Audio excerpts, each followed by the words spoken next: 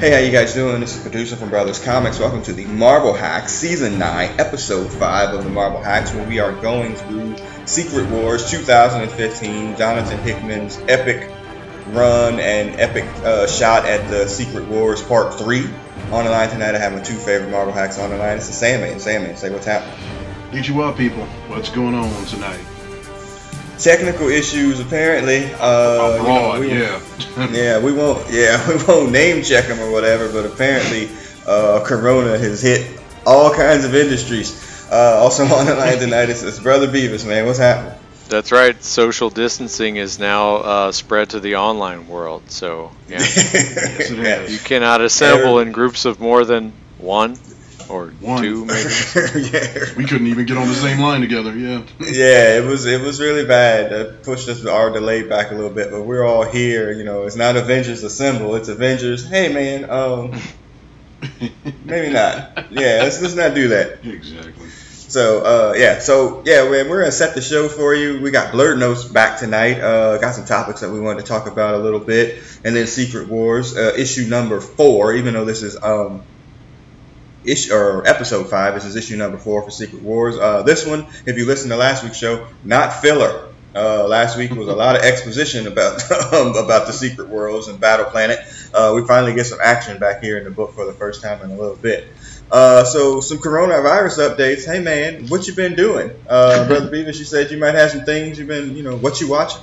Yeah, so I have a what you watching update. I don't know if y'all knew this, but Hasbro posted 15 full episodes of G.I. Joe, constituting the 3 5-part episodes from back in the day on YouTube.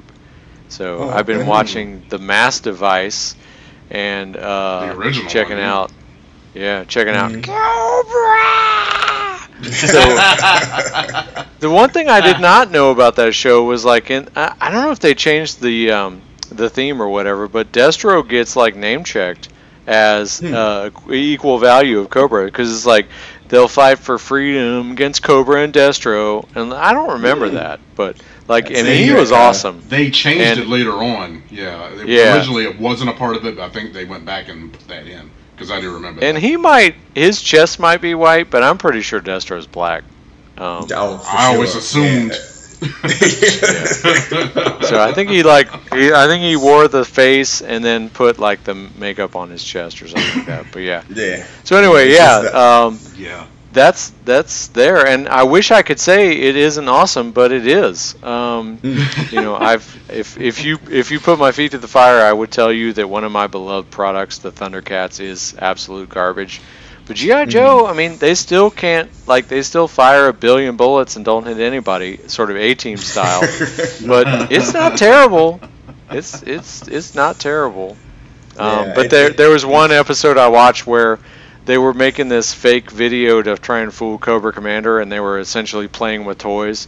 And I was like, really? So it's the whole cartoon was a commercial for toys, and you've got the toys inside the commercial for toys. Come on now, we're gonna buy the toys. Leave us alone. So yeah, that was maybe the one biggest development for me. Okay. Yeah. Although I am on lockdown now, so. Yeah, you are on lockdown. Yeah, I saw that. We haven't gotten it yet because our governor's an idiot, but that's a whole different podcast. Yes. Sandman, what are you watching, man? Well, it's not exactly what I'm watching now. It's what I'm probably going to watch. I assume you two gentlemen have heard of The Tiger King. I listened to a podcast about it today at work, and so I was like, well, damn, I got to watch that shit. But in short, it's a redneck, gay zookeeper that has tigers in his facility, I guess, and the drama that goes on between her and there's this chick called in charge of, I can't remember her name, but Carol Berkman or something like that. Yeah, something like that. She's in charge of what big cat rescue. Big cat rescue. That's right. That's it. Yeah, and they've got a feud going on, and the podcast I listened to just kind of broke it down within an hour, and it was you just can't even guess the craziness that ensues in this thing. So I'm going to queue that one up on Netflix next time I'm on. I haven't really been watching nothing this week, so because just been working. Or last week, I should say. It's being Monday, but yeah, that's next. Yeah, I see the Twitter chatter about that, and I was just like, you know what, maybe I'll start thinking about that, but I can't bring myself to do it for no other reason than, for lack of a better term, that's just going to be a whole show of white people. And I think I'm good on that one. I think I'm gonna pass seeing that. But I know about it because so many people are talking about it on Twitter. It's just insane. So yeah, that I'm still watching Orphan Black. Through the first 2 seasons there. Is it good? A lot of fun. Yeah, it's good. It is. Yeah, I mean the first 2 seasons are, but they get to 5, and even through season 2 now, I'm just like, man, there's 3 more seasons. There's 30 more episodes of this, and I could tell, probably by the time it gets to the end, it's probably going to be running on fumes. Yeah. So I'm still watching that, and then my daughter and I, for whatever reason, last night, 2 things with my daughter. One, we started watching Avengers: Earth's Mightiest Heroes last night just because I couldn't think of anything else. And the funny thing is like, she's like, I don't remember watching these. And I'm like, I'm watching some of them. And I'm like, I don't remember watching some of these. Like, I know about them, but I don't remember, like, it's so good. You'd think I would have committed it to memory, like, pretty strongly. And I hadn't. So I was watching that last night. And then, and I know Brother Beavis knows this because my daughter's been in contact with you or whatever about Game of Thrones. And she's like, asking me all these things and these stories and telling them like, yep, without trying to spoil anything, and there's obviously, there's a TV show obviously about it. And, I'm like, yeah, I don't think so. But I actually found a PG-13 stream of it last night. Wow. Really? Yeah, like all the boobs are either out of it or, cut or blurred out completely. And all the languages, all the F's are bleeped out. So I watched season 1, episode 1 last night, which has some moments because I'm like getting to the end. I'm like, ooh, how are they going to handle this incest thing at the end of this thing? I was like, ooh, that could be a problem. And, it handled it in a way that you wouldn't have, in a PG-13 kind of way. The same thing as when Tyrion visits the whorehouse and Jaime brings in, the extras. And I was like, oh, I don't know how they're going to handle this. And, he's in there with the bed with Roz or whatever, and then, everything's all blurred out. And then the scene where Jaime opens the door and, like, 3 of them run in there, it's just like, and then direct to the next scene. So, it's like, all righty then. So, I was like, I don't know. I had to sit here and debate if and when I would allow her to watch it. I don't know. I'm just... Well, that's a better alternative than getting the Roth projector and putting the paper up on when the that was what was that, Phantom of the Opera? Phantom of the Billy Jack. No, maybe both, but it's not Phantom of the Opera. It's like it's hold on a second. It's this terrible movie that I have no idea why we fucking watched it. Yes, it's like awful. Phantom of the something. Yeah, of all the movies that they could have showed. Phantom of the Paradise? Yes, Phantom of the Paradise. Yeah. God, that movie's garbage. So Google it, but don't watch it. Yeah, they made us watch that. It was like a field day thing or alternative maybe field day or some bullshit. Yeah, something like that. And they,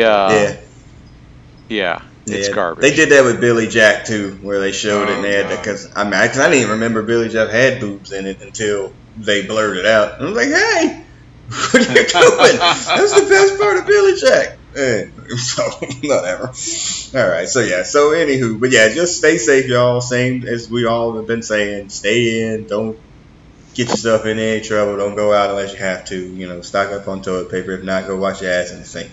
All right, let's get into blurred notes.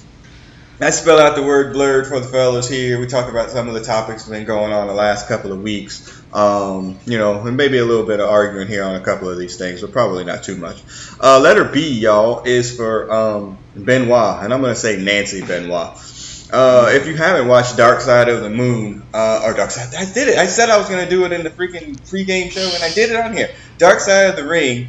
If you haven't watched Dark Side of the Ring on Vice, they've had this show now, it would be the second season, where they talk about, essentially, if you watch professional wrestling, if you've watched it within the last 30 years, the whole thing is a freaking Shakespearean tragedy. Some of the most popular wrestlers, even not that popular, these dudes die at an exceptional rate, at least I guess compared to regular. A statistically unlikely rate. Yes, exactly. Thank you for the math there. And so a whole season of this show season 1 was a whole season of people that's dead ass. And then season 2 it just started, and they started with this story. And so I know, Brother Beavers, you've seen all of season 1. You didn't get a chance to see the premiere of season 2, which was the Benoit story. And then Sandman, you just heard about the show and, just kind of catching up. Yeah. So season 1 was the Von Erichs tragedy. Miss Elizabeth tragedy, Bruder Rosie tragedy. Just all over the place. I mean, it's just insane the amount of people and they're in professional wrestling that wind up dying. But I brought up B for Benoit here because that was the season 1 or season 2 premiere. It was 2 episodes, so a 2-hour show, and it really just talked about he was saying his name, Chris Benoit, and the tragedy that happened in Georgia with Nancy Benoit and his son. It's just an awful story. They tried to paint it in a situation where, it could have been, CTE, it could have been like roid rage, it could have just, like all of these things going on. And really, and as they tell the story or whatever, and I didn't know this at the time because this was like 2013. I was way out of watching wrestling. Like he was like best friends with Eddie Guerrero. And, when Eddie died, like that was like 7 months apart between these two events happening. And I was like, oh, wow. And he was just like completely like broken down by that whole situation. So I guess, Sandman, you got a chance to watch it. What did you think? Yeah, it was the series is very well made. I was lightly surprised because it was on Vice, which was Vice Land in season 1, but which neither one I'd heard of. But I'd heard of it. I just never watched anything on it. But it was the story is so tragic because of Benoit, and I had no idea that he was such close friends with Eddie Guerrero, which I knew of Eddie Guerrero, but I didn't know anything about his history, and they have a wrestling family, and it was their Chavo, and there was, I think, one of their fathers was big time back in the day, and Hector, he was Lasertron, Hector Guerrero, Lasertron. Yeah, exactly. And I didn't know that Eddie Guerrero was so popular too. That was somewhat surprising to me. I do remember seeing him WCW and some on WWF because I missed a lot of WWF stuff as a kid. I kind of got on that boat late, but and just the story of after Eddie dies and basically Benoit's life just comes apart after that. It's just it was unnatural how much he was friends with him. It seemed like I don't know if I said it right, but he just kind of broke up after that, and then the terrible incident with his family, and the suicides and homicide. So like I said, it was very well done, and it's not a happy fun go time watching it though. Yeah, to say the least. Yeah, it's a rough couple of hours. Very much so. And now, Brother Beavers, you didn't get a chance to watch it, but I mean, I know you well enough to know. Yeah, but I know you well enough to know that. I mean, big Chris Benoit fans big fans of freaking Woman or Nancy Benoit, like back from when the early WCW days, and it's a ridiculous story that how it winds up playing out. Yeah, I mean, he was. So with the sort of the modern era reformation of the Four Horsemen with him and was it which McMahon, the Chicago football player was? No, Mongo McMichael. Mongo McMichael. Sorry, McMichael, not McMahon. And Dean Malenko and I used to love Benoit matches because he just used to punish people. He was garbage on the mic. But God, his matches were great. He had the resurrection of the Best of 7 with Booker T, and but him and Eddie both won. They after the move to WWE, I guess at the time, they both won the World Championships either at or within striking distance, same pay-per-views, and that was like their ascension. And then shortly after, everything fell apart. And you know, I don't know if they covered it in the show, but they like when the first news came out, they were like it was a tragedy, and they did a tribute show, and then like right after that, they found out like no, he killed his whole family, and then WWF like stripped everything of him out of all their promotion and production and stuff like that. It was all fucked up. Yeah, I mean and that they do cover that, and they do have footage of that first Monday Night Raw, and them like giving a whole praise, and he got the 10 bell salute, you know, just like Eddie got 7 months prior or whatever. And then the next night it was like, he'll never be mentioned on this thing again, and blah blah blah blah blah, and you know, and that was it, you know. And so there's been all this debate because WrestleMania is coming up, and you know, should, you know, because they always do the Hall of Fame before the WrestleMania or whatever, and like, should Benoit be in the Hall of Fame? And I'm like, who the hell is asking that question? Yeah. I mean, there's no way in hell that you could put him in the Hall of Fame. If you're going to do anything, brother, you just put freaking woman in there. You know, she was one of the first ballets, one of the first ones that got involved and stuff. Like, put woman in, but do not put I mean, that shouldn't even be a debate. No. Yeah, you can't do it.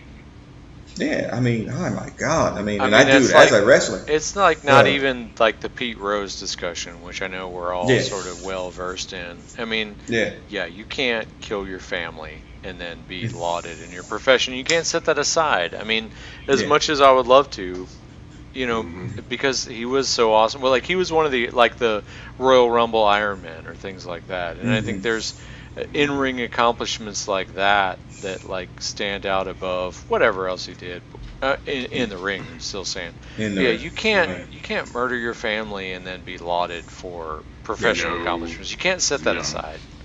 Yeah, it's not even Ty Cobb being a racist ass in the freaking Baseball Hall of Fame. It's even beyond that. Like, I was like, how is this even a discussion? Like, he should never, like, I mean, again, I have my issues with Vince, but that should never, ever, ever, like, be ever shown. No matches, no whatever. I mean, again, I love the dude as a wrestler, man. And his snap suplexes, man, will get you hyped. Man, my goodness, Dragon he was suplex. such a good wrestler.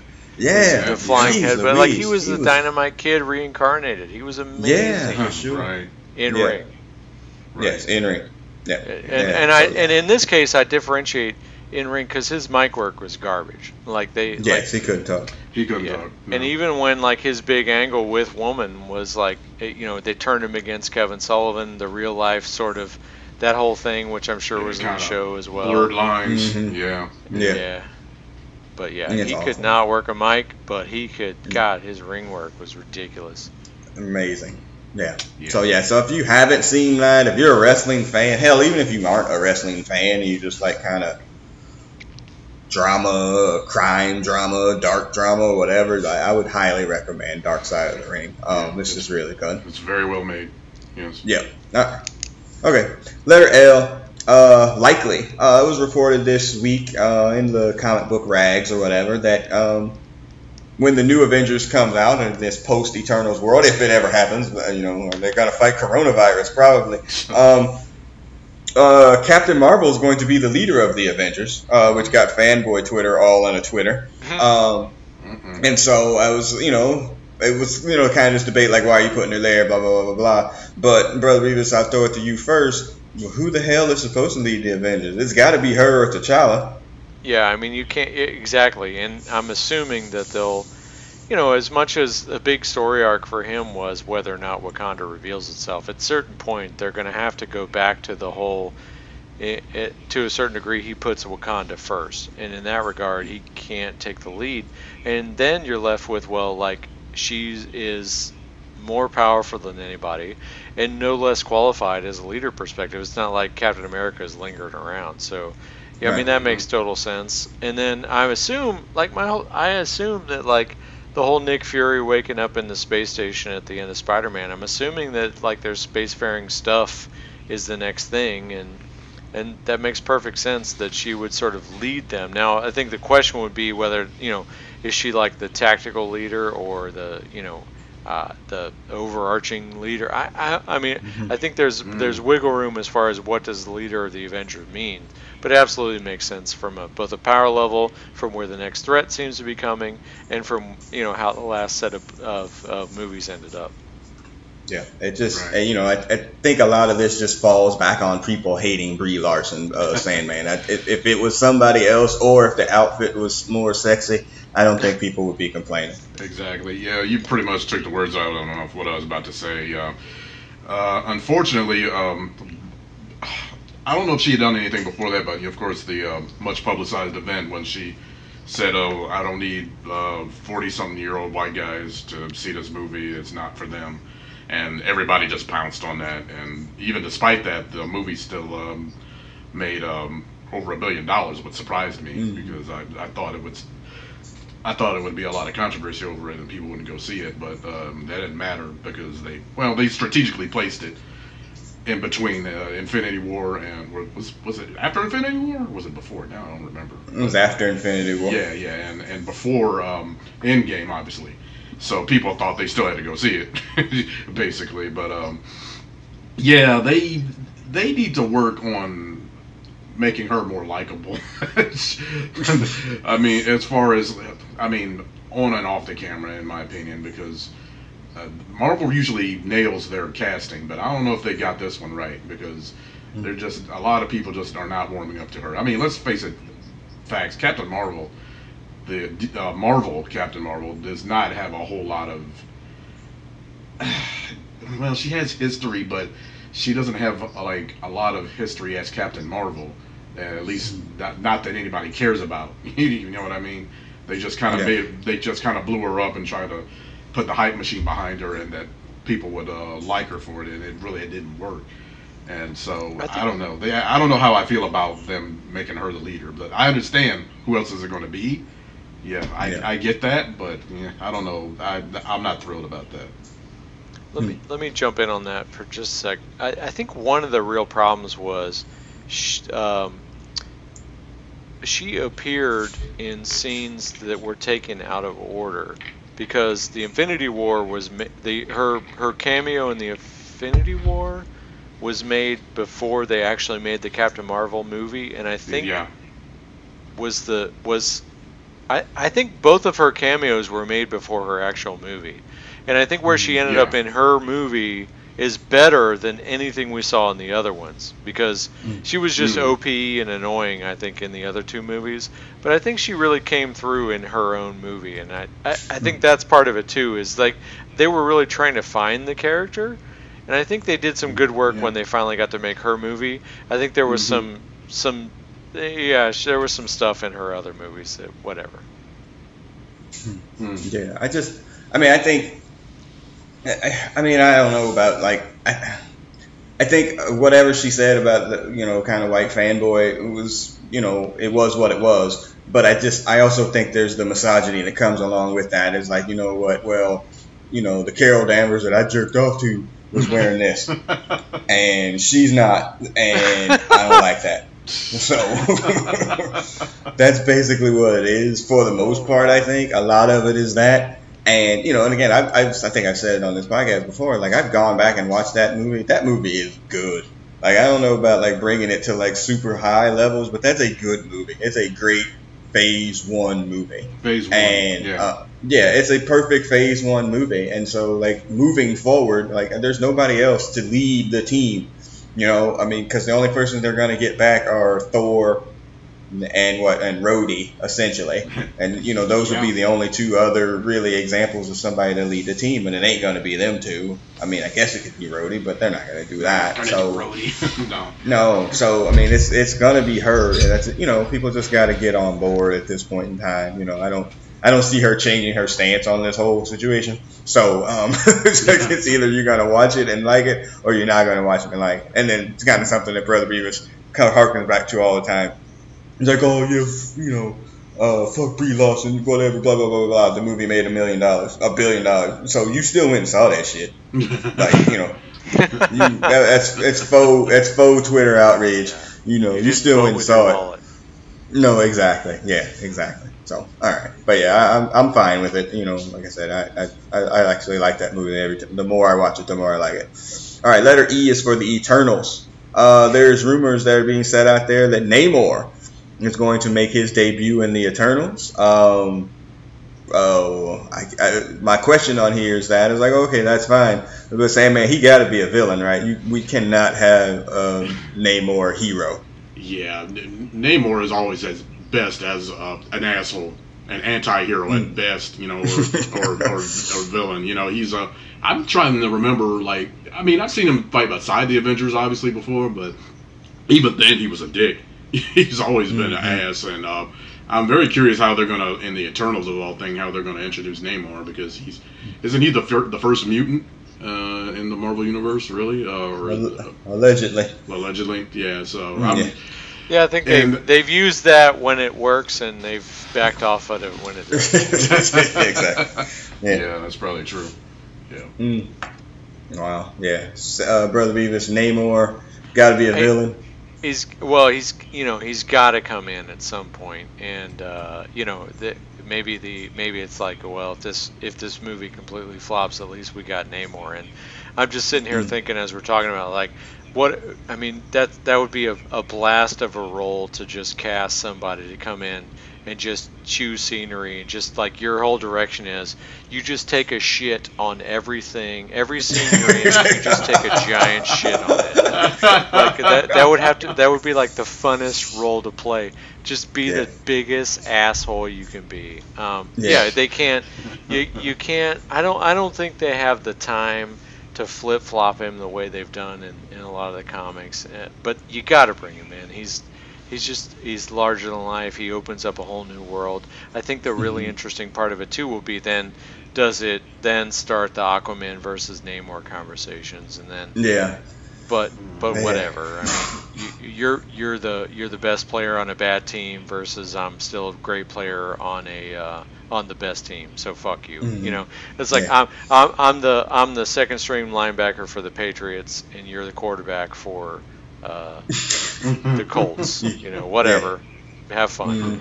Right. Yeah, it's wild that they're gonna. I mean, the casting will be interesting too. You know, kind of where they go with that. You know, and my thought is that putting him in the Eternals movie would at least have one character that maybe somebody has heard of in that movie. He's probably the only one, yeah. Because again, everything I see about that, I'm just like, ooh, look, Jon Snow's in it. Ooh, and Robb Stark. Because the characters that they're playing, who the hell are they? You know, I have no idea. Black Knight is one of them. Black Knight. Yeah, that's Jon Snow. I think Snow, right? Yeah, I think so. So it's wild, but you got to wonder how Corona is going to affect that as well, because I don't think they've been able to, continue filming or any of that kind of stuff. So you got to wonder about the delays. Oh, is it done? I think it's wrapped. Yeah, I actually heard the other day. I think it's wrapped. So it might actually come out. Yeah. Okay. All right. Letter R is Black Widow delayed now? Yes. Yeah, Black Widow is delayed. The comic book movie that's cursed the most is freaking the New Mutants, man. Oh, that shit ain't never coming out. Yeah, I mean, my God. Every time it's about ready to come out, something happens, man. So, I mean, Maisie Williams is going to be like 25 years old when that movie comes out. It's going to be wild. There's been talk about if they write a like 10 years later into the epilogue, they're going to be right. Do one of those things where with the record scratch where somebody's getting hit in the head. I bet you want to know how I got here, huh? Where you stop the bucket. How did I get here? And do like the old person recording what happened before. All right. Letter R is for Rise of the Skywalker. That came out on DVD and Blu-ray and video on demand and all whatever this past week is whatever. Brother Beavis, you still haven't seen it, correct? No, I saw it. Oh, you did see it? I think I saw it in the theater. Did we hate on it on here? I think we did. I don't know. More than we did, yeah. I thought me and you, or me and Sandman were the only ones that hated on it. I didn't think that you had saw it when we recorded. That may have been the case. I think that's what it was. That might have been the case. You guys might have recorded and then I saw it and then threw out a little bit. Right. Because I was like, it was fine. is whatever. I mean, they shit the bed with the whole new trilogy. I mean, there's no disputing that. Yes. Yeah, it was yes, what it was. But everything now that's come out about the movie, they're doing what I would call the Batman versus Superman. And like now that the movie is out, there's like, oh yeah, that's what. We meant to put that in there, but that shit wasn't in there. But like, oh no, Leah was a Jedi. She trained with all the Jedi. She just had to stop and shit, And like, and so I bring this up, and Sandman, we're gonna bury you here for a second. The 4-year anniversary of Batman versus Superman came out yesterday. And so like director Zack Snyder did a watch along or whatever with his fans, air quotation, and and people came out of that and it was like, hey man, I don't know if Zack Snyder really had a good grasp on Superman. And my post today was no shit. Yes. I was like, really? Now 4 years later, y'all are just realizing that this is what happened. So my question is, okay, so why did they get so lost in Rise of the Skywalker, Brother Beavis? Like, they clearly did not have a grasp on what they started with as opposed to what they finished with. Yeah. I think that, I'm going to go back to the Kevin Feige effect. Like, when you can empower the individual creators to make something that is their own vision, but bound it by somebody who has a singular voice, I think you have the opportunity to create something that is, unique amongst a larger set of things that are going to look similar. When you let creators impart their own vision on something that is a part of something else, then it's a crapshoot of whether or not they regard or don't regard the content that they're dealing with. And so I think that The Last Jedi is only necessarily bad in respect to everything else that it comes around, because it's so different tonally, breaks so many things from the movie that came before it, and then in Rise of the Skywalker, which doesn't carry anything from Last Jedi forward. So I think it's that it's you need that unifying voice. And so when we had the original 4 through 6, right, it was George Lucas's vision, and they were granted leeway to work within that. Then we had the prequels, which were all George Lucas, which is also not a good thing. But then in the third trilogy, we get then it's like free reign. And I definitely think there is value to bringing people into it and allowing to bring some sense of newness into it.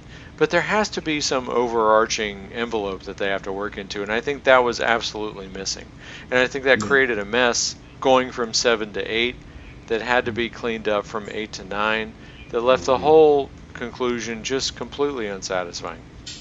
Yeah, it seems like that they just were like, you know what? I tried to watch it the other day, and I was just like, nah, I got like a couple, minutes into it, and I was like, they didn't have any idea. Like, you know what? Let's just finish this. You know what? It's like, you know what it's like when I'm watching it? I was like, oh, this is Raimi's Spider-Man 3.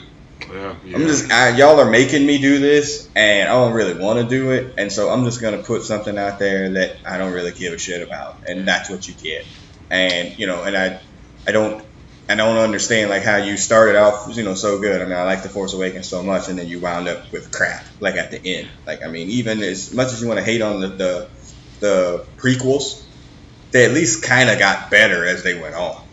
Yeah. These got demonstrably worse as they went on. Exactly the opposite, yeah. Yeah, I mean, it's just an amazing piece of shit. So yeah, my kids are looking at me because they're like, "Oh, I really like Rise of the Skywalker," and I'm like, "I don't know how I raised you so wrong. How did I raise you so wrong? Don't make me get the belt." So, all right. We've been playing a lot of board games, and there are a lot of collaborative board games where you have sort of a fixed amount of moves, and there's sort of a timeline for the game. And sometimes you realize that that you've lost the game. And usually we quit playing, but sometimes you have to play out the string. Rise of Skywalker, they had to play out. They had to keep making moves on the board, even though they already knew they lost the game, and that's what we got. I understand. I understand that. Yeah, and kind of tonally and whatever. That's kind of how it wound up with freaking Man of Steel, Batman versus Superman, and Justice League. It kind of just wound up that way. It was like, well, we know we didn't really do well here, but let's try to fix it here. Okay. But we're really going to fix it in the third one. And then it just wound up being shit, too. Like, it just got progressively worse. And, and I think there's probably a similarity there that since nobody was overseeing this, you just having Zack Snyder just make his freaking, director freaking kiddie porn. And that just didn't work out. Yeah. Well, that was the problem. That Snyder was pretty much the de facto lead over there. And here's the thing about Snyder. He's a good visionary director. I mean, it always looks good, but the plots never make any damn sense. I mean, it's just a recurring thing with him. You can just go back and look at most of his movies are like that, and I've never understood why, of all people, they put him in charge, and that was a big reason why they nosedived, and they're just now trying to get out of it. Now Corona put a big boot up their ass. Still. Wonder Woman got delayed heavily as well. I might have even gotten the full pushback. So for now. But I mean, again, none of those movies for DC are interconnected anymore. They're just randos, freaking one-offs. So it doesn't really matter. All right. Letter D, y'all, is for Diamond Distribution. If you hadn't heard, Diamond Distributor, or if you don't know, Diamond Distributor is the people that brings your comics to your comic book store. And they are shady AF. Okay? Like, one of the main reasons that comic book stores go under. One, a lot of people don't go out and read comic books anymore. But two, Diamond has all of these things where, all right, let's just say that you wanted to open your comic book store and be like, you know what, my store really likes, like, X-Men, Spider-Man, Superman, Wonder Woman, and Fantastic Four. And Diamond's like, all right, so I'm going to order these books. All right, cool. But for us to send you these books, you're going to have to order Suicide Squad, Harley Quinn, Blue Beetle, and like certain numbers of those books to be able to get your shipment of the other books. And so people wind up taking on orders of books that they don't want, and they get to sit on their shelves forever, and people don't buy them, and they have to spend the money to get them in there, and then bada bing, bada boom, your shop is gone. And so Diamond is super shady. And so Diamond, the only real distributor of print comic books, is like, because of Corona, Wednesday coming up here, we're not shipping books. That's it. Yeah. And that's for an indefinite amount of time. So all of these comic book stores who may be getting, kind of raked over the coals by Diamond aren't going to have any books to sell. So kind of looking at your local areas, not my local comic book store, but the comic book store that I, tend to go to, Tate's Comics, shout out to Tate's Comics, they shuttered their doors and like, we're going to be closed for the time being, which they never closed. They're 365. Kind of, are these stores going to survive this, Brother Peter? So it's funny you asked that because I'm reading the email that my local store just sent out, and I mean, and this is the thing that guts me about the whole situation more than anything else, because I mean, God, can you imagine what it's like to run one of these businesses and then get hit like this? And we know the margins they're working on, and super thin. Yeah. I mean, I'm hoping I hope that there's some relief for the facility costs, which I think is probably the best of it, but then they're sitting there with inventory that just ages out. Yep. I mean, I hope that, like, a straight comic book store with, it may be rough but most of them have a mix of things like that, and with my local store is games and things like that, and if you are a gamer, if you are interested in comic books and finding a way to buy locally as opposed to Amazon, this is if I no one ever branded as charity, but my extra money, I'm thinking about like, oh yeah, I might not have bought this, I should buy this. Mean, that's where my air quotes up, charity is going to go, is to keep those sort of things open, because it's, it's the things that lives on the margin, and is the thing that I want to see most on the other side. Yeah. The stores had moved to, kind of curbside pickup like restaurants or whatever now. Like, they'll bring you books out to you, you go and pay, and then that's it, instead of having people congregate in the store. Like, okay, cool. And then Diamond's like, yeah, we're not shipping books. Like, well, fudge. Now, I think things are still going to be available digitally or whatever, but that's not going to do anything for the brick and mortar stores. Saying, man, I don't know if you have a local comic book store up there or whatever, but have they shuttered? Have they, curbside? What have they done? Yeah, well, Acme Superstore is the one I go to. It's fairly close to me.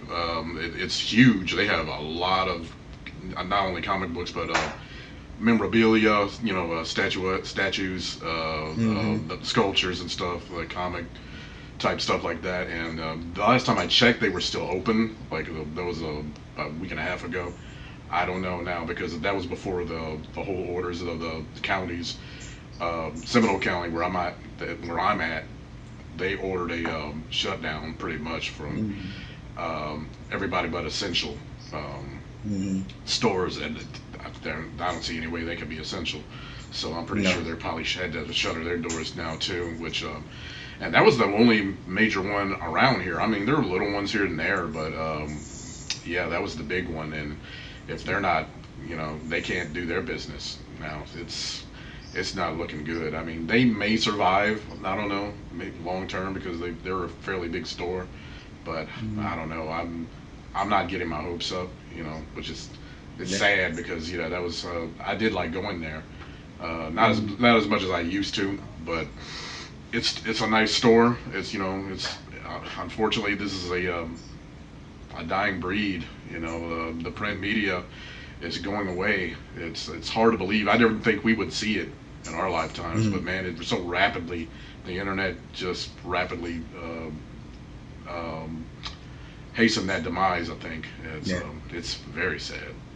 Yeah, I mean, it's just wild that it's like this would be the thing that's going to force comics to make like a change, like basically, what I mean? Like this is like going to be the thing, but it's also going to be, the end's going to come for, a bunch of small businesses that, probably have staked out a large claim. Acme's probably been there a long time. Your store's probably been there a long time, brother. I went to Tate's for 20 plus years, it's just weird that, oh man, the demise of comics is going to come from, fill in the blank. I don't think anybody would have picked, a literal comic book plot to be able to take out the whole damn, situation in stores about a virus, destroying everything. So, yeah.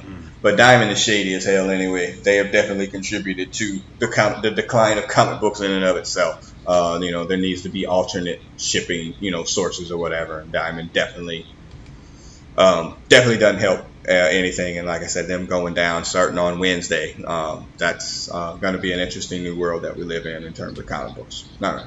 That's Blurred Notes. I'm going to push that off to the side. Let's get into this damn book. Usually damn books, but this damn book is Secret Wars #4, y'all. It's Jonathan Hickman. At 43 minutes, let's get it. I know, this damn book. But it's only one book. It's only one book. I only have I don't know. To be fair though, we've been off. As much as we thought that this was going to be like our solace, it's rough. Yeah, it is. I'm sure. I mean, trying to get. You would think that there would be more free time in the world, and yet somehow there's not. And so I'm glad to be here tonight. Yeah, well, I would say this for me personally, or whatever, as the sole, not sole, but the most the writer of most of the stuff for BrothersComics.com or whatever. I'm like, man, I'm gonna be off. I'm going to update these damn blog, man. I'm about to read these books, write these reviews, man. If you look on that shit in the owner section, draft. It was just a bunch of drafts. I look outside my house every day. I'm like, fuck them weeds. Yeah. There's so much stuff to do. I'm like, fuck them weeds. I mean, it's just exactly. It's like all these times I'm like, you know what? If I had more time, I would do this. All right, I got time now. I ain't doing that shit. Fuck that. Yeah. Exactly. Yeah, it is what it is. All right. So previously on Secret Wars, Slayer on Secret Wars. Thank you. I'm gonna call on another imitation from you, by the way. I have it in my notes. Exposition. Like issue 3 was just a lot of talking. It was a lot of talking, basically just setting up the fact that Strange discovered Reed and his crew on their life raft. And the other life raft that had the other people, the Cabal or whatever, they also set out on their journey after they killed Odin and some other Thors. And so you have these 2 separate groups that are from the different world, the dying or decayed or destroyed worlds. They're now on this new battle planet, and now we're going to get a chance to actually have them meet God Doom. So the last book ended with Thanos looking up into the sky about to fight the Thor Corps, and that's exactly where we pick up in issue 4. And I put this in here. I was like, why does Thanos have coon eyes as he's getting beat up there? Y'all see the coons? I was just looking at that. I didn't see that. Yeah, he's got the coon eyes, man. I didn't notice until this very second, but I was thinking it's almost drawn as if he's got the whole situation is under control. Like he's got one Thor by the neck and one in the headlock. But yeah, he is kind of looking up. He does have some coon eyes cast to the north. And coon eyes is not the only time it appears here. It does show up, but we see a huge battle here across several panels. We got Namor. We got the Maker and Maximus hanging out in a bubble, protected from the frame. We got what's the girl's name? Swan. The Black Swan. Thank you. Yes, so you have this huge battle going on there. She's tightened up her abs and her boobs are still out. Yes. Yeah, and pointed at us. Yeah, so she's got, she's got that workout. I mean, we never really, I don't think in the early books that we read actually see her use powers. Yeah. No, this is the first time I remember. Yeah, I don't think I'd ever seen her shooting that thing from her eyes or whatever. I think the Black Order is there as well. It'll come up here in a little bit. The art, though, in here, what do y'all think of the art? I think this guy's done a really good job on some of these scenes here. It looks really good, the battle stuff. I like it. It's it's detailed in one way, but it's almost like they did 75% of the inking, if you know what I mean. Because there's some parts of it look like it's like a like you had to fill in some of it, but some of it I get is like background images, and then the foreground he kind of comes through a little more, but it's different. I mean, he can draw whatever. I don't know the artist's name, but he can draw. I'm glad you said that, Sam, man, because it was the exact same thing I'm thinking. It's like, it just seems to me like the inking isn't bold enough. That's what I was going to say, yeah, exactly. Yeah, like the art itself and the action and I think, the transition between panels and whatnot, it's hard to follow the story, but I think that's sort of modern comics things. But, I mean, if we go back to the Mallrats conversation about the inkers and tracers and whatnot, inking really does matter. And I think I notice more often than not, like my perception of the art is more influenced by the inking style than anything else. Yeah, for sure. Your mother's a tracer. All right. Your mother's a tracer. As this is going on, we get this narration, and you don't know who it is until you get to like one of the other pages, and it's Doctor Strange, and he's basically just telling, this is what Battle Planet is. Doom put all these pieces of this puzzle together, and he made them fit.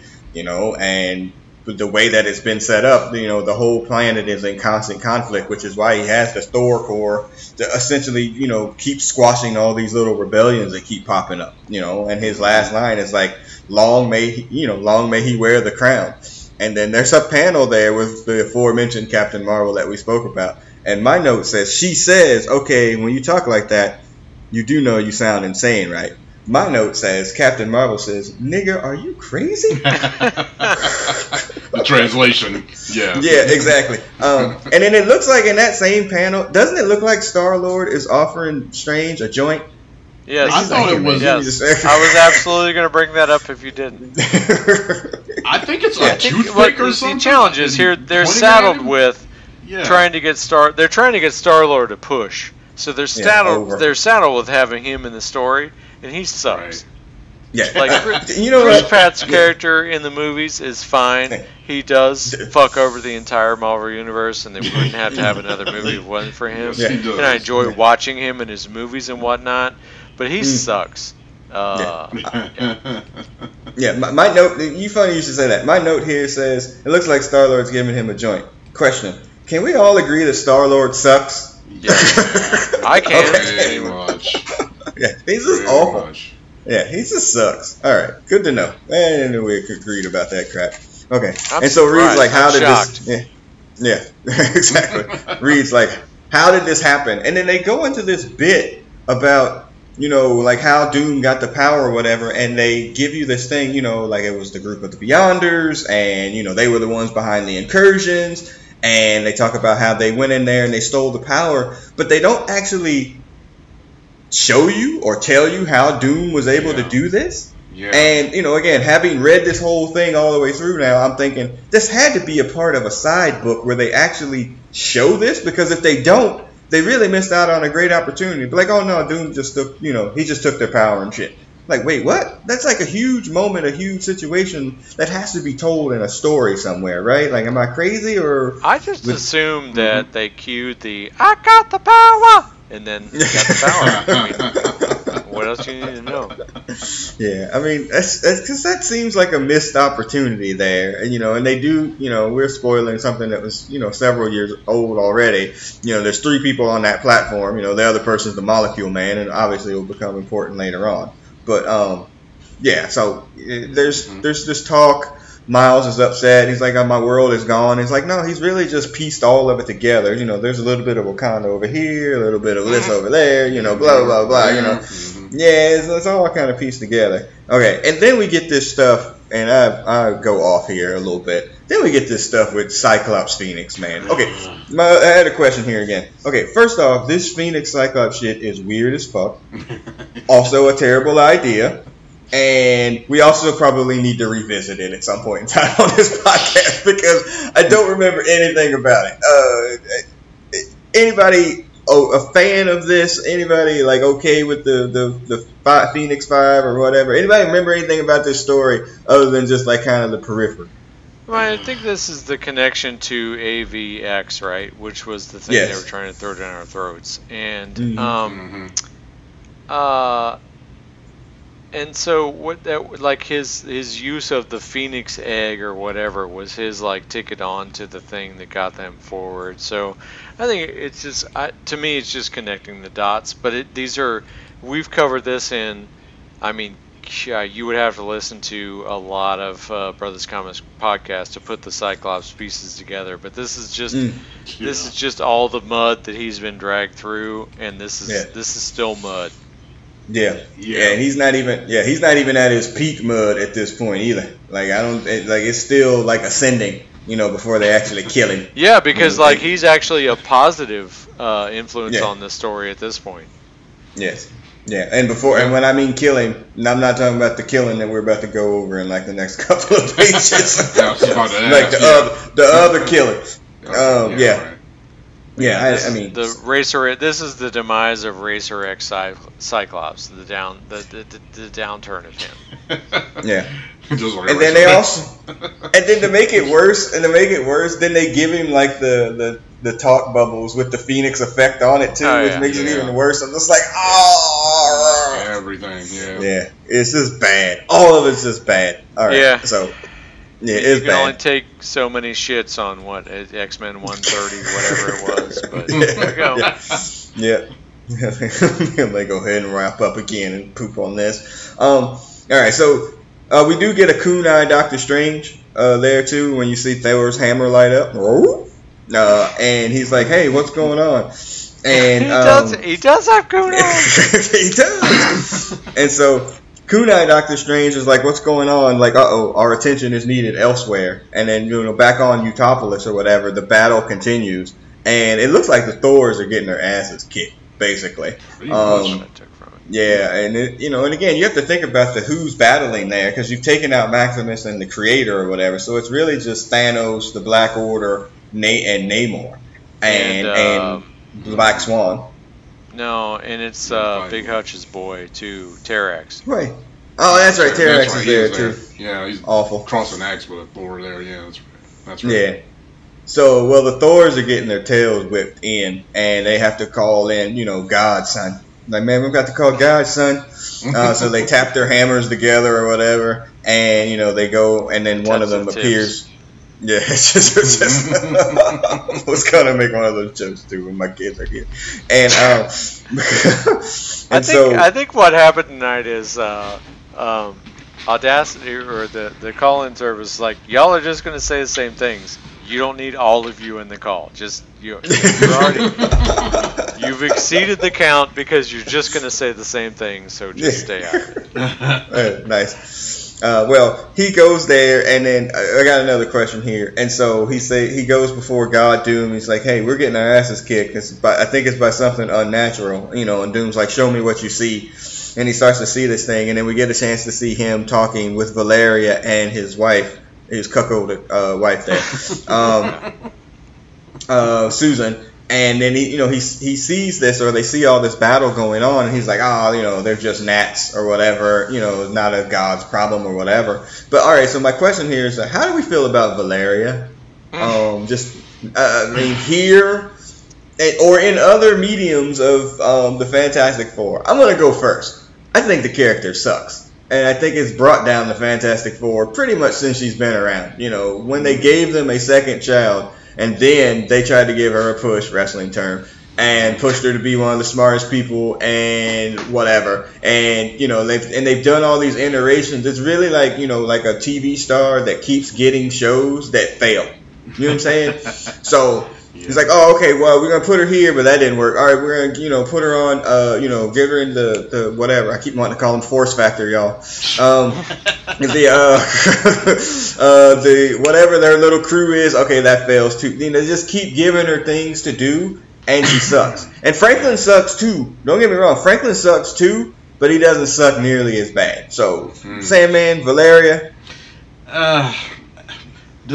What is her power? That she's as smart as Reed? I guess. Is that what she is? That's exactly the basis of what I was going to talk about. Yeah, I think that's the fundamental question. Yeah, so she's a boring character. I mean, Reed is already the smartest, guy who's supposed to be one of the smartest men on Earth, or the smartest man, depending on him or Doom or whoever you want, Tony Stark, whatever. But yeah, there's nothing special about her outside that she's Reed and Sue's kid, the second kid. And really, the end. I mean, it's just it. She's just another one of the family that's not particularly special. Yeah, she's smart, but like I said, they already had that. So Brother B, she's cousin Oliver, man, from Brady Bunch. Oh, damn, good analogy. I don't know if she's jumped the shot.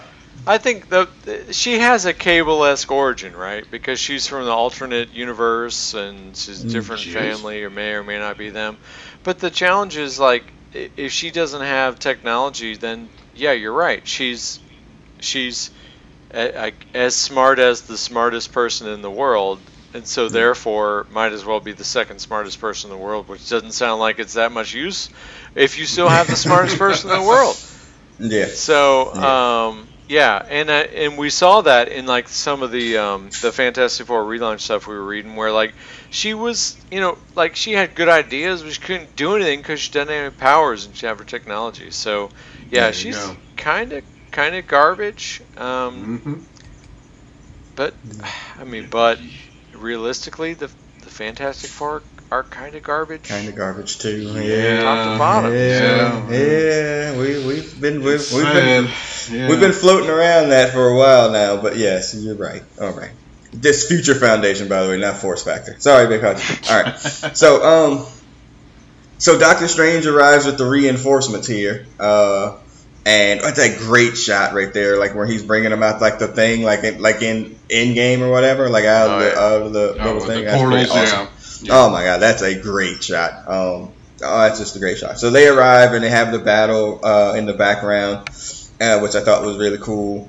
And then everybody's fighting in there, and then eventually, I put in there, the vanilla big man shows up. It's Reed. Reed shows up, and they're all like, "Wow, look at these guys." There's kind of like playing around this idea, like, "Oh, these guys, like, they kind of look familiar or whatever." And then Reed shows up, and then my note says, "Ooh, Doom, who's that guy, Daddy?"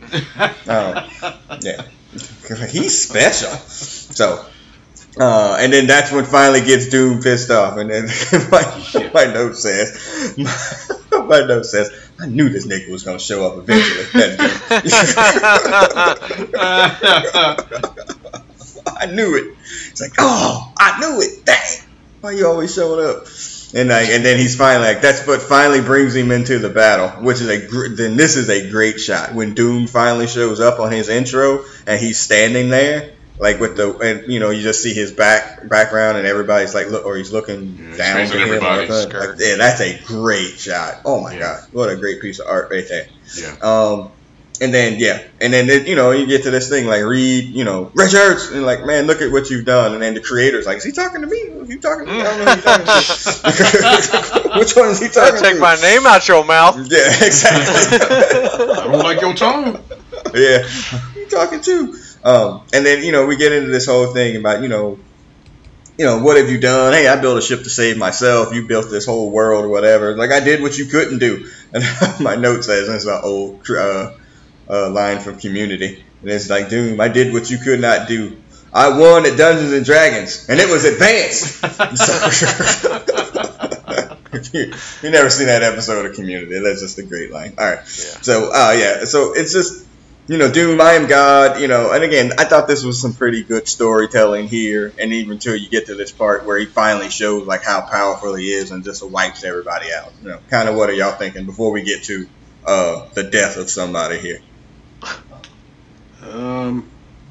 Doom acting like Doom. This is pretty much what he did in the original Secret Wars when he fought all the heroes. Mm-hmm.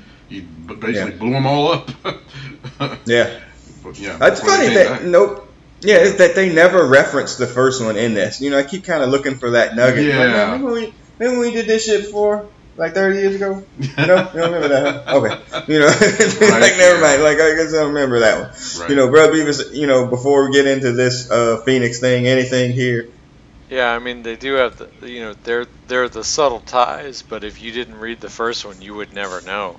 Like, they don't spell it out, and I think that's fine. But yeah, like this. So I think the cool part of this is the juxtaposition of like what Thanos is in the cinematic universe that you have not been able to avoid, and what Doom is here, like in this whole like creator versus versus the balance, right? And so Doom comes in. You have this battle raging with all these ultra powerful people, and he just wrecks stuff. Yeah. Yeah, and it's just like, what, fine. And, he understands that they were all beneath him. But like, oh, you know what? You want to see my power? You don't think I'm a god? Bam! Now, deal with it. And as he's about to get his victory or whatever, we finally get the other vanilla big man. Sunday Night Phoenix. Superstar. Yeah, for sure. Yeah. Phoenix comes in, and starts talking that Phoenix bullshit. And it's just ridiculous. And and I even say she because of course Phoenix is a woman, and starts to burn it. Like in that shot there where he's starting to burn, like doing it looks like Guardian, like Alpha Flight Guardian. Like where the Alpha. Yeah. Oh yeah. When the way his back is to the shot. Yeah. It's just like, oh man, what are they doing here? And then they're like, oh, I guess they're gonna take down Doom, and and freaking Phoenix gets what's that dude to get his eyes popped out in Game of Thrones? He got all confident. Oh, that would be the Red Viper. Yeah, thank you. Yes. Yeah, and he gets his eyes all popped out. Oops, he got too confident there, and Doom grabs him by the throat. And here's my note says, well, I wanted your imitation, Brother Beavis. Can he get a Jim Ross here after he grabs him by the throat? Let's see. We're at the future? Where? Or No. Where Doom grabs Phoenix by the throat. Can we get a Jim Ross? I'll throw it down. I mean, I'm at the improv here. Oh Yeah. my God! He's got it by the neck. He broke him in half. Yeah. No, don't do it. With God as Don't my do witness, he broke Phoenix in half. I love that broken Don't half. do it. Yes, awesome. Don't do it. All right. And John, so it's don't do it. That's awesome. Oh, All right. so I want to. One of my favorite things. And my voice is all like my throat is destroyed right now. But there's a what is it when stuff gets Jim Rossed? Is that just what it's called, Jim Ross? It's just, Yeah, there's a Jim Ross thing of when John McCain voted against repealing Obamacare. Because it's like, don't do it, John. This is like perfect. It's one of my favorite things in the world. There's the Jim Ross, John McCain's vote to not shoot down Obamacare is that's great. the most hilarious thing I've ever seen. That's great. Yeah, typically when people do make them, they're very good. Strange sees this and he's like, something's going wrong here. Yeah, he's got his magic fingers going right away. He's like, he's not even waiting to see Cyclops get his neck broke. He's like, exactly. You know what? My note says Strange saw Doom hulking up wrestling term. Yeah. Like, he's got the finger wag. Just shaking it. He hasn't even started shaking his hands yet. And, exactly. Yeah, he's hulking up. And he's like, hey, remember this, and he force pushes different brand, and he force pushes everybody away after Phoenix Cyclops gets his neck choked out. And we get this bit of dialogue because Doom is like, what? Where did you send him? Scattered to the wind. Why? Yeah. Because we both know what was gonna happen. Like, they weren't gonna quit, and you weren't gonna quit, and then this was just gonna end in something. That's basically it. And he's like, well, it's like, bring them back and fill vessel. Exactly. And Strange is like, I don't want to have anything to do with this. Those was my friends. We did some good things together back in the past or whatever. And then he pulls the line from Civil War with Tony and Captain America. So did we. We was friends too. He's like, we did good things too. He's like, look, man, you'd waited your whole life to get to this point, and you still scared to read, man. Why you acting like a bitch? Yeah. He was like, oh, I'm a bitch, huh? Yeah. Boom, and he kills him. He didn't like that shit. Yeah, the onomatopoeia. Do not. The onomatopoeia is he's well, I think where we left off in the story was where they just Doom was like, hey y'all, I know something's up. What's up? And they're like, no, it's all good. It's all good. Yeah. So it's interesting to jump into this where he's like, y'all could have brought me into it. I could have saved this, but yeah. Mm-hmm. Yeah, it's just. He just wipes him out, and then that's it, and that's the end of issue 4. It's just, again, the previous issue just kind of set this up, but you kind of get, a little, a great bit of storytelling and some action there, because, this book and Hickman can get laborious in terms of the wording, and then not a whole lot going on, and really, to be honest with you, having read through a lot of this, issue 5 gets you to a little bit of that too. It's like action, no action, no action. Then when you get to the end, it's really a freaking the end of a Nitro in 96 or 97. Where everything happens in the last 5 minutes of the show. Everything just gets thrown to the wall at the end. It's just like, whoa. It was no pace. The pacing, it gets really messed up near the end of this. But, beyond that, issue number 4, Sandman, what did you think? I liked it. We finally got some action going on. As much action as you can. Basically, you're fighting a god. And it was quick, but they're finally trying to advance the plot along, which it needed to happen. Because, like you said, the last issue was a lot of exposition. A lot of talking, and so we're starting to see some things now. More about the world, more about Doom and God Doom, excuse me, and put some respect on his name, sir. Yeah, exactly. Yeah, and this shit with Doom and God Doom again, and Sue and Valeria. I want to know what the fuck's going on with that shit. Yeah. Yeah, that's strange. So no pun intended. Yes. Yeah. No kidding. Yeah. Well, and that was a line in there that I skipped over that he tells him. He was like, wait till Reed finds out what you've done with his family. Like, he didn't even know that yet. Yeah, that's right. You know, like, he's like, wait till he finds that out. Like, he's really not gonna stop, and that's why I sent them away. Brother Beavis, what do you think of issue 4?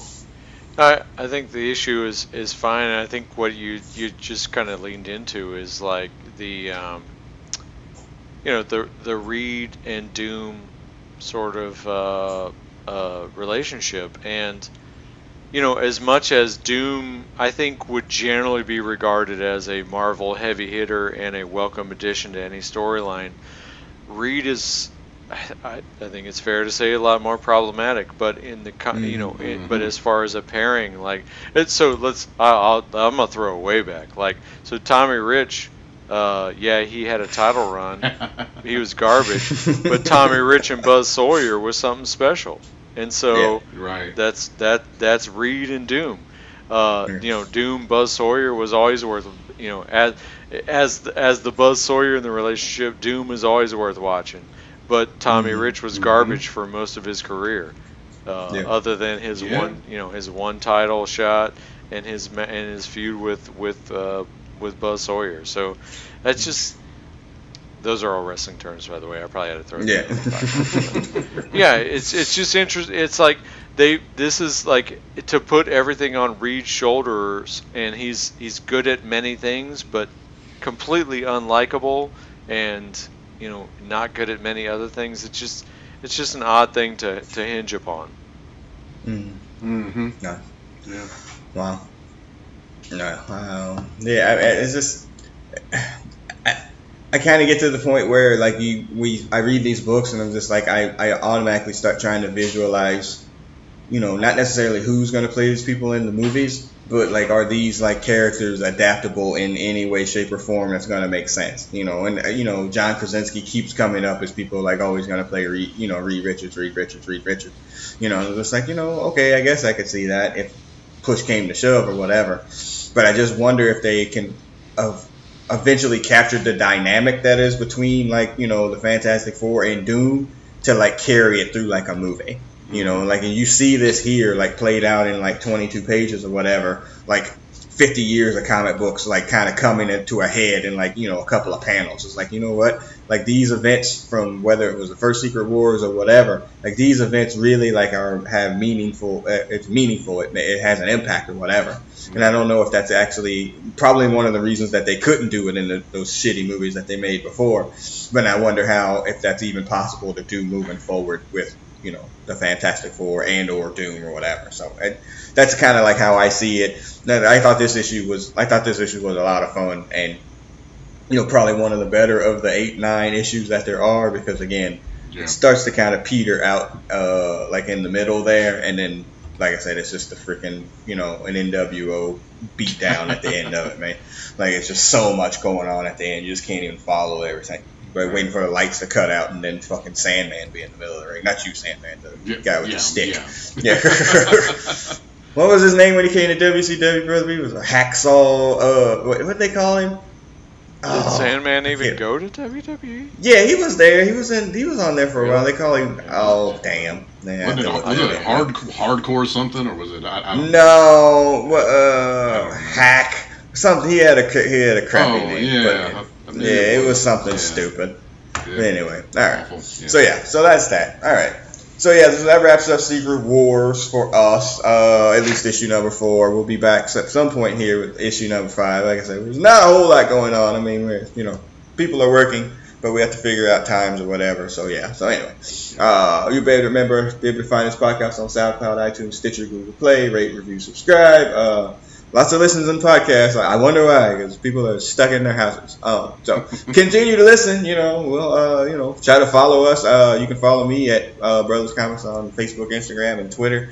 You can find Sandman on Facebook and Twitter at Sandman415. Brother Beavis is in Ethan. But yeah, follow us. I'm on there all day. That's for sure. Especially now. So, all right, y'all. So next week it'll be issue 5 of Secret Wars. We may need to, since Diamond ain't going to be shipping. I don't know how far out they can do digital books. I'm curious as to how far out they'll be going with that. So we'll figure out if there's anything new. That Fantastic Four X-Men series is almost over. I think it's only 4 issues, and they are on issue number 3. So we may revisit that at some point. Maybe not though either, because it hasn't been great. So, but yeah, so that's it. So as the X-Men the Animated Series starts to play us out, and by the way, if you don't know, we do a podcast on X-Men the Animated Series. We watch 2 issues at a time. It's a live watch. We really just watch the show and make fun of it.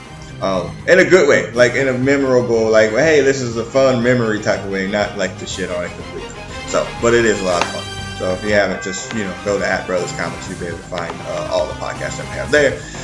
So as the producer of this podcast, I'm signing off. Sandman, go ahead and sign off. All right, people, stay safe, and we will be back in the next episode. For sure. Brother Beavis, sign off me. Yep, hang in there, everybody. Yeah, we'll be there. We're here for you, at least in terms of the podcast. All right, everybody, take it easy. We'll see you on the other side. Peace.